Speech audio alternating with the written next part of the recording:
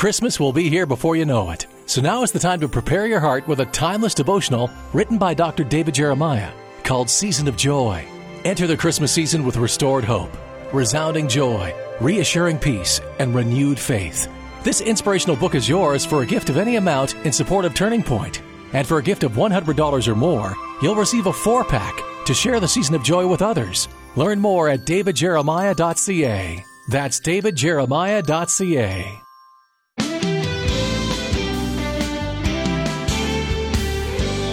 Welcome to Turning Point.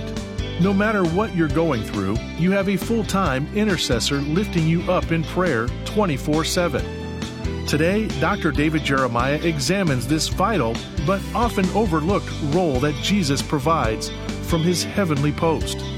Continuing the series, The Jesus You May Not Know, here's David to introduce today's message. Is he praying for us, or are we praying to him? One of the questions that people ask a lot is, what is Jesus doing now? He came, he walked on this earth, was crucified, buried, rose again, ascended to heaven. He's now in heaven. What is he doing? Well, of course we know he's preparing a place for us that we might come and live with him forever. So he's doing that. But the Bible also tells us he is our advocate. He is the one who is praying for us. And I don't know that we really get the impact of that unless we stop and meditate on it. The Lord of glory, the Son of God, the second person of the Trinity, is praying for you by name. He's bringing you before the Father, bringing me before the Father. And we're going to talk about that today. Our question today, is he praying for us, or are we praying to him? And the answer to the questions are yes. Yes. And we'll see that as we go through our study. I want to tell you about our very special devotional that we have prepared for you for the new year. It's called Walking with Jesus. Many of you know that during the last part of this year, I lost my ability to walk independently and have been using a walker as I recover and get back to becoming an independent walker. I thought it was quite an interesting thing that when this happened to me, I looked up, and here was our devotional for the new year, and it said, Walking with Jesus. And I took that as a promise. I'll be walking with Jesus shortly, and I know that you understand what I mean. We need Jesus every day, and walking is a symbol of forward progress. And this devotional book will give you something to read every day. In fact, I've been joking with you about there being 366 pages because this new year is a leap year, and that's true. So there's a devotional for every day. And when you read these devotionals, they point you to Christ, and they open the door for spiritual information to flow into your heart. I hope you'll get a copy of it. It's yours for the asking when you send a year-end gift to Turning Point. Thank you for your generosity. And simply say, here's my year-end gift. Please send me the devotional, and we'll do just that. Here is part 1 of, is he praying for us, or are we praying to him? I want to talk to you today about this question. Is Jesus just aware, or does he really care? Is Jesus just there watching us, or is he involved with us in some way that would show us that he has compassion for us in our needs? After the death of former President George H.W. Bush at the age of 94, the media began discovering a lot of activities that he had secretly pursued during his life. And in some cases, it came as a surprise to those who knew him. Unfortunately, usually when we hear secrets that come out after somebody dies, we cringe. But in the case of H.W., we smile. The news wasn't about scandal or shame, but about compassion and care. Turns out he had been quietly helping many people using the name G. Walker so that they wouldn't know he was the president.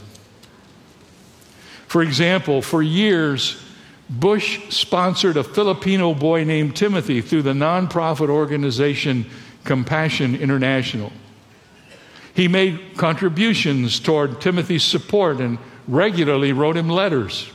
The two started corresponding when Timothy was 7. And in his first letter, Bush wrote, "I want to be your new pen pal."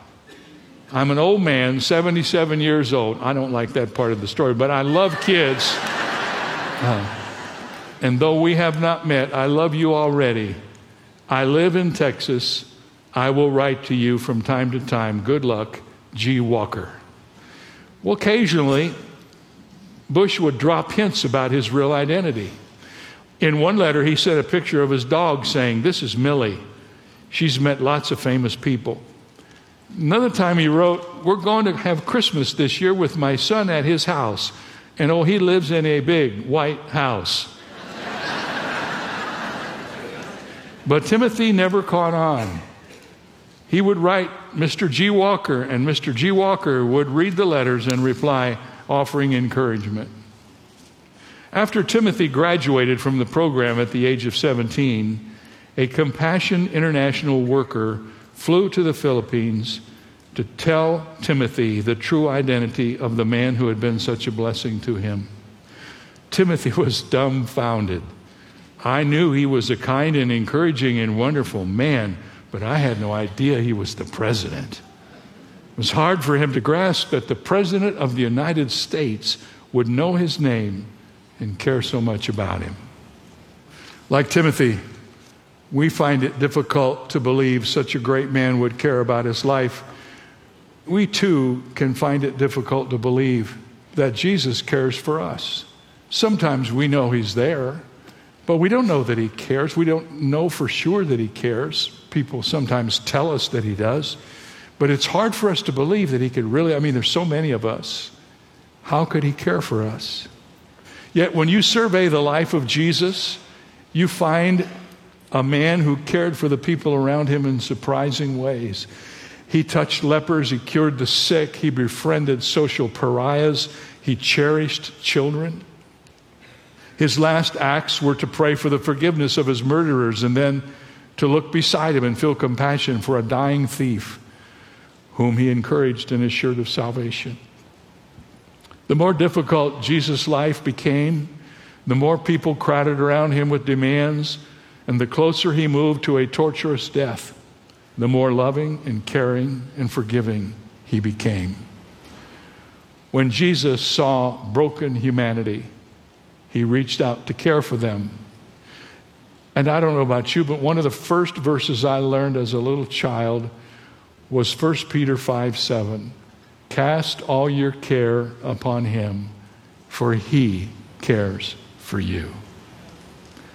Although Jesus is no longer walking beside us in the physical realm, his concern for us is no less real. And the Bible tells us that one of the ways he chooses to care for us is through prayer. I mentioned this to you earlier in this series, that Jesus is praying for us. But I want to unpack and explore that a little bit further today. After Jesus accomplished all that was necessary for our redemption and salvation at the cross, he took his place at the right hand of the Father. And from there, for the last 2,000 plus years, he has continued his ministry to us through prayer.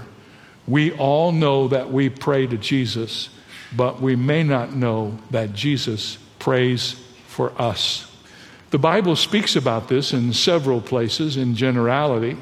For instance, Romans 8 says it this way: who shall bring a charge against God's elect?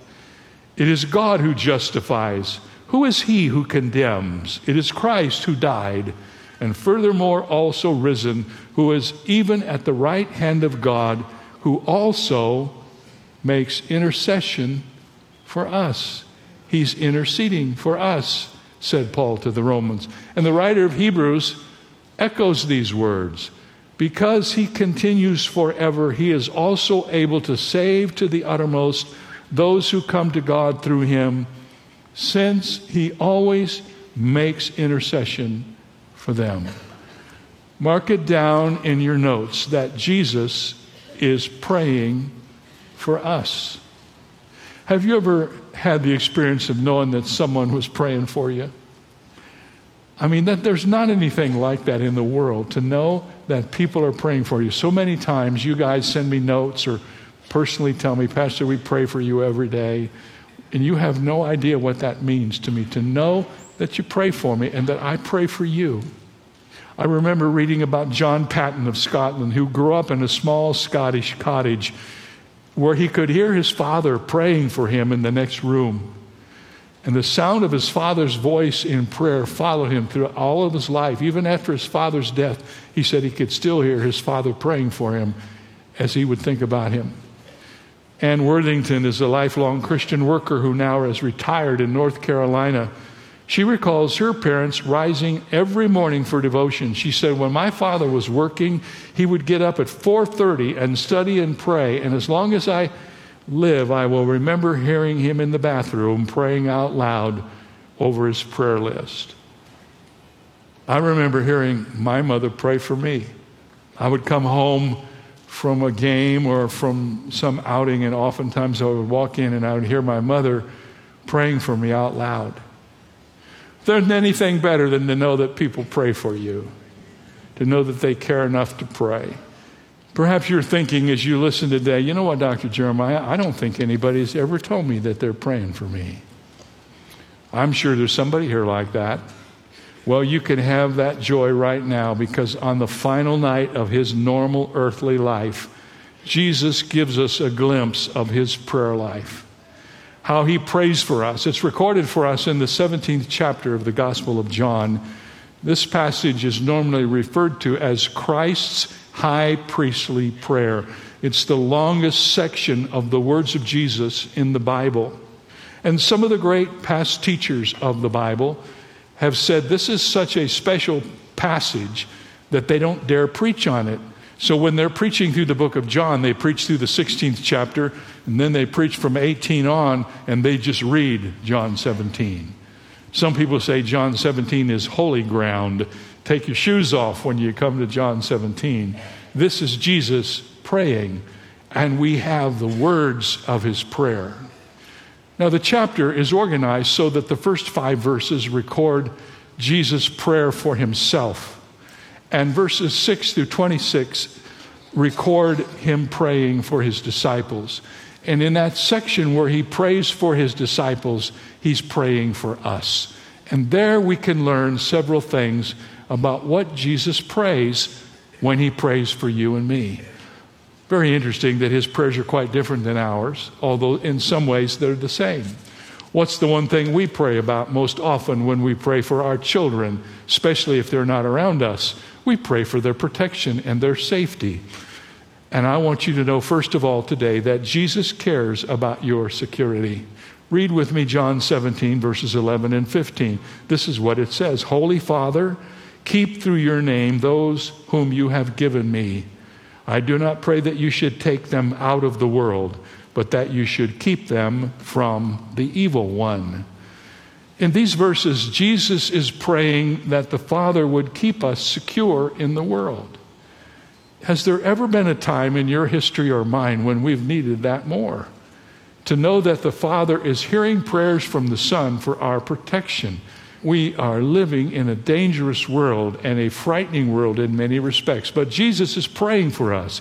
He's asking the Father to keep us safe as he himself had kept his disciples safe while he was on this earth. And the word keep is a wonderful word. It means to guard or watch over. And do you know the picture I get in my mind? I think of Jesus on one occasion in the Gospels, in the 6th of John is the story. You'll know the story when I tell you which one it is. The disciples are out in the middle of the Sea of Galilee in the boat, and they're in deep trouble. There's a big storm. While they're out in the boat, Jesus is up in the mountain. The Bible tells us he went up to the mountains to pray. And when they got to the moment of their greatest trial, Jesus comes to them in the midst of the storm because he'd been watching over them from the mountains. And when he wasn't in the boat with them, he was watching over them in prayer. And that's what he prays for us. Father, in the midst of their storm, in the midst of their difficulty in this world, watch over them, protect them, and keep them. He's praying for your security, for your safety, and for mine. If you've listened to me preach for very long, you know I love the stories of World War II. I don't love the war. I just love the stories of the war. There's a story from World War II about the town of Dover which ended up on the front line of battle. Not because they wanted to be there, but because of the way the battle was going. They were on the French coast of England, and they found themselves right at the front line. They were being bombarded by long-range guns located on the occupied French coast, and in imminent danger every day of being invaded by the Germans who were at the other end of their little village. And looking at their situation, you would have thought there was no way they would have lasted till the end of the war. But when World War II ended, there was Dover. They survived and were there to encourage others with the joy of victory. Basically, military experts tell us they survived for 3 reasons. Number 1, there was an internal garrison of artillery within the city, and that artillery was able to offset the other shots that were coming in, the guns that were pointed toward them.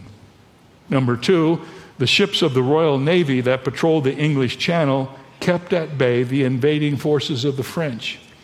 And thirdly, fighter planes of the Royal Air Force flew overhead and provided a protective umbrella for them. So in spite of the mortal danger and the fact that nobody thought they would survive, Dover survived the war and shared in the total victory.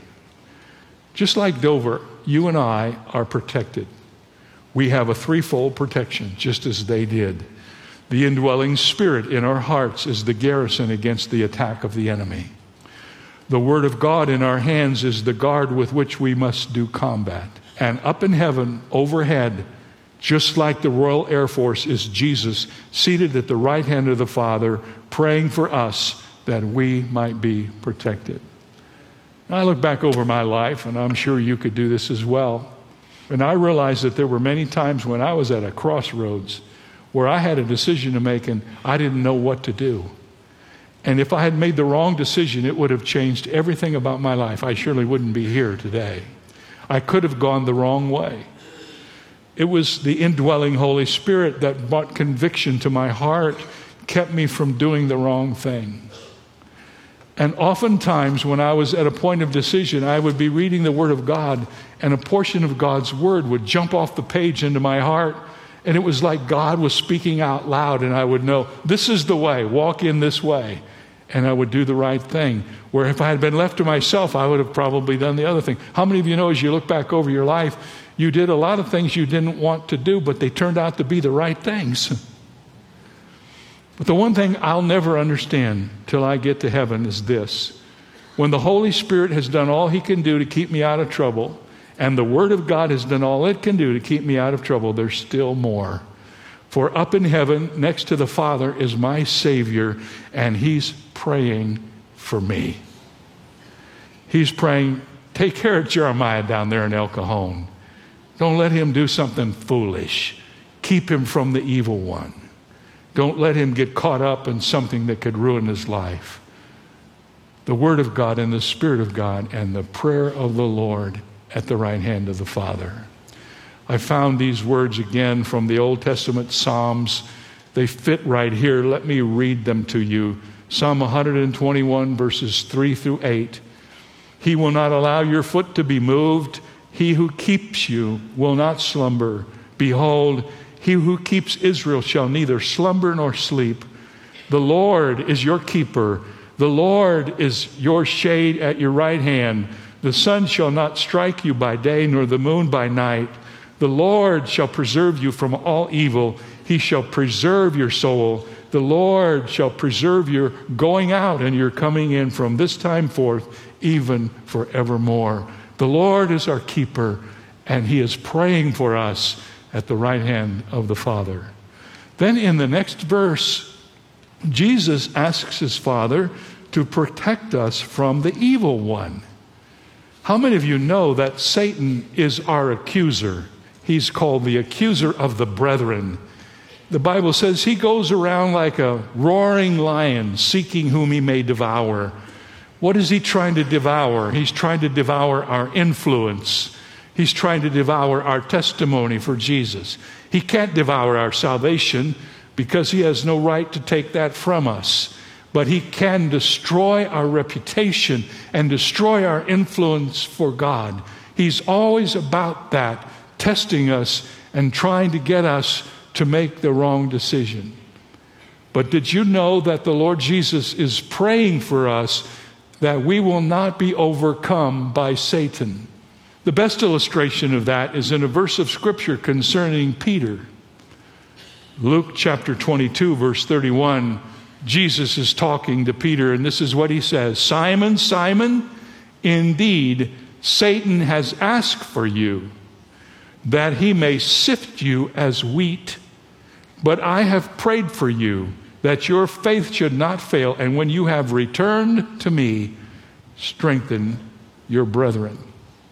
When Satan singled out Peter, Jesus assured Peter that he would not face the evil one alone. He told Peter that he was praying for his faith not to fail. Now we know hours later, it appeared as if Peter did fail. He denied the Lord Jesus Christ 3 times. But how many of you know that wasn't the end of the story? You have to read all the way through the book of John to the 21st chapter. And after Jesus' resurrection, Peter returns to Jesus, and Jesus gives him the assignment to strengthen the brothers. In other words, in response to Jesus' prayer, God allowed Satan to sift Peter, but he did not allow Peter to fall through the sieve. And although Peter fell, his faith did not fail. What a reminder to us men and women that Jesus cares enough to pray us through our failures. All of us are men and women who have failed. We're not failures because we fail, but we have all failed in some way.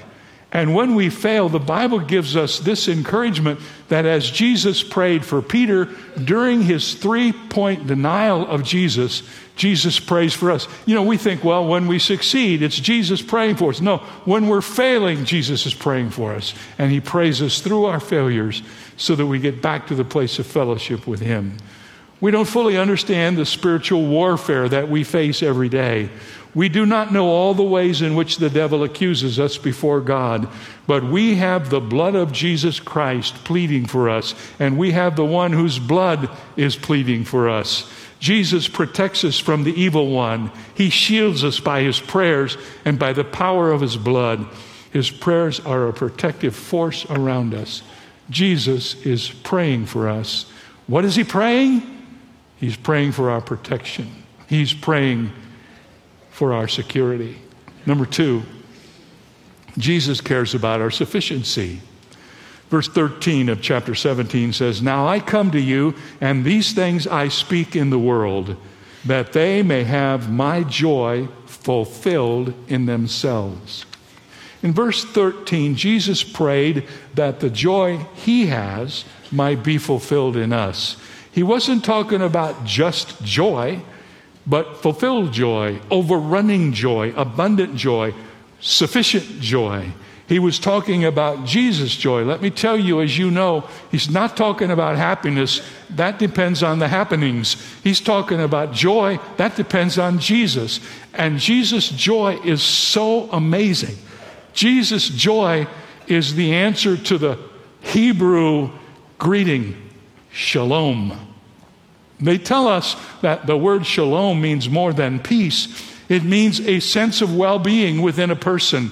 The joy of Jesus is that sense you have that no matter what's going on around you, the most important thing is okay. And in your heart, there's this feeling, this sense of the sufficiency of the joy of Jesus. I've seen this illustrated in so many believers, and I've even experienced it sometimes in my own life.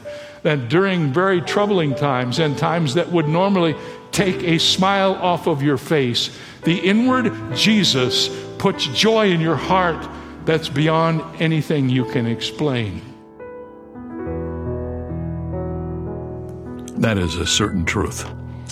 You know, these programs that we send to you by radio are recorded, and I do this part that I'm doing right now several weeks before the program actually airs.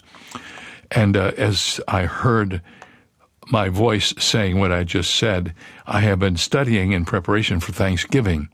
And I'm giving a message on Thanksgiving here, which will already have been given by the time you hear this note, on how to be thankful in times of trouble. And I've learned a lot during these days when I have been in a little trouble of my own. And I want to tell you, what you learn from the Bible that helps you when you go through tough times is worth the Bible all by itself. And I hope you go to the Scripture when you need help. If you do, and you're very serious about it, you will find all the help you need. God is there to help you in times of trouble. And that's what this praying message is all about. See you tomorrow, friends. Thanks for listening.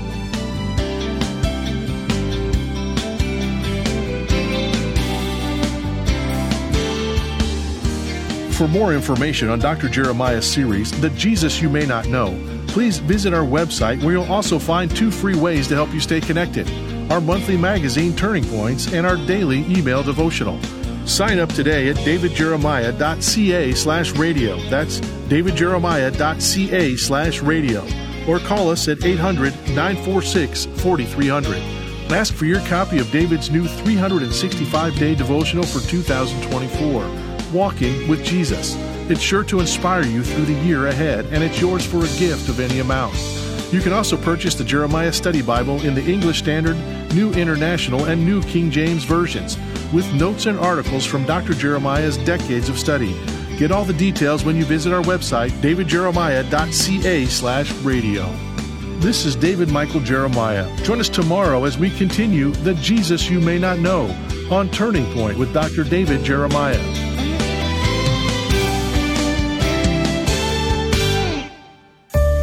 If you've enjoyed today's program with Dr. David Jeremiah, you might be interested in hearing it again at your convenience. Stay connected to Turning Point by visiting our website at davidjeremiah.ca or by downloading our free Canadian mobile app. The app can be found by searching for Turning Point Canada on your smart device app store. Create an account and order digital resources from today's program with easy one-click checkout at davidjeremiah.ca. We celebrate Christmas every year, but have you ever wondered why? Why Mary? Why Joseph? Why a newborn king? In the film called Why the Nativity, Dr. David Jeremiah gives you a front row seat as you travel back in time to experience the sights and sounds of this pivotal moment, the birth of Jesus. Make this your new Christmas tradition. Why the Nativity is available to stream for free at whythenativity.org. Watch it today for free at whythenativity.org. To help their youngest children understand the true meaning of Christmas, some families have a birthday party for Jesus, complete with cake, party hats, and all the trimmings. After all, Christmas is the celebration of the birth of a real person who was born 2,000 years ago, so why not have a party? But a birthday party for the Son of God raises the question of why Jesus had to be born as a baby to begin with. Why didn't he just come to earth as a man at age 30? Well, the answer to that question is because he came to identify with us. He came from heaven as the Son of God, and he came from Mary as the Son of Man. And this is David Jeremiah, and that is the Christmas story on Route 66. Driving the word home this Christmas on Route 66. Log on to Route66Life.com and get your roadmap for life. That's Route66Life.com. Start your journey home today.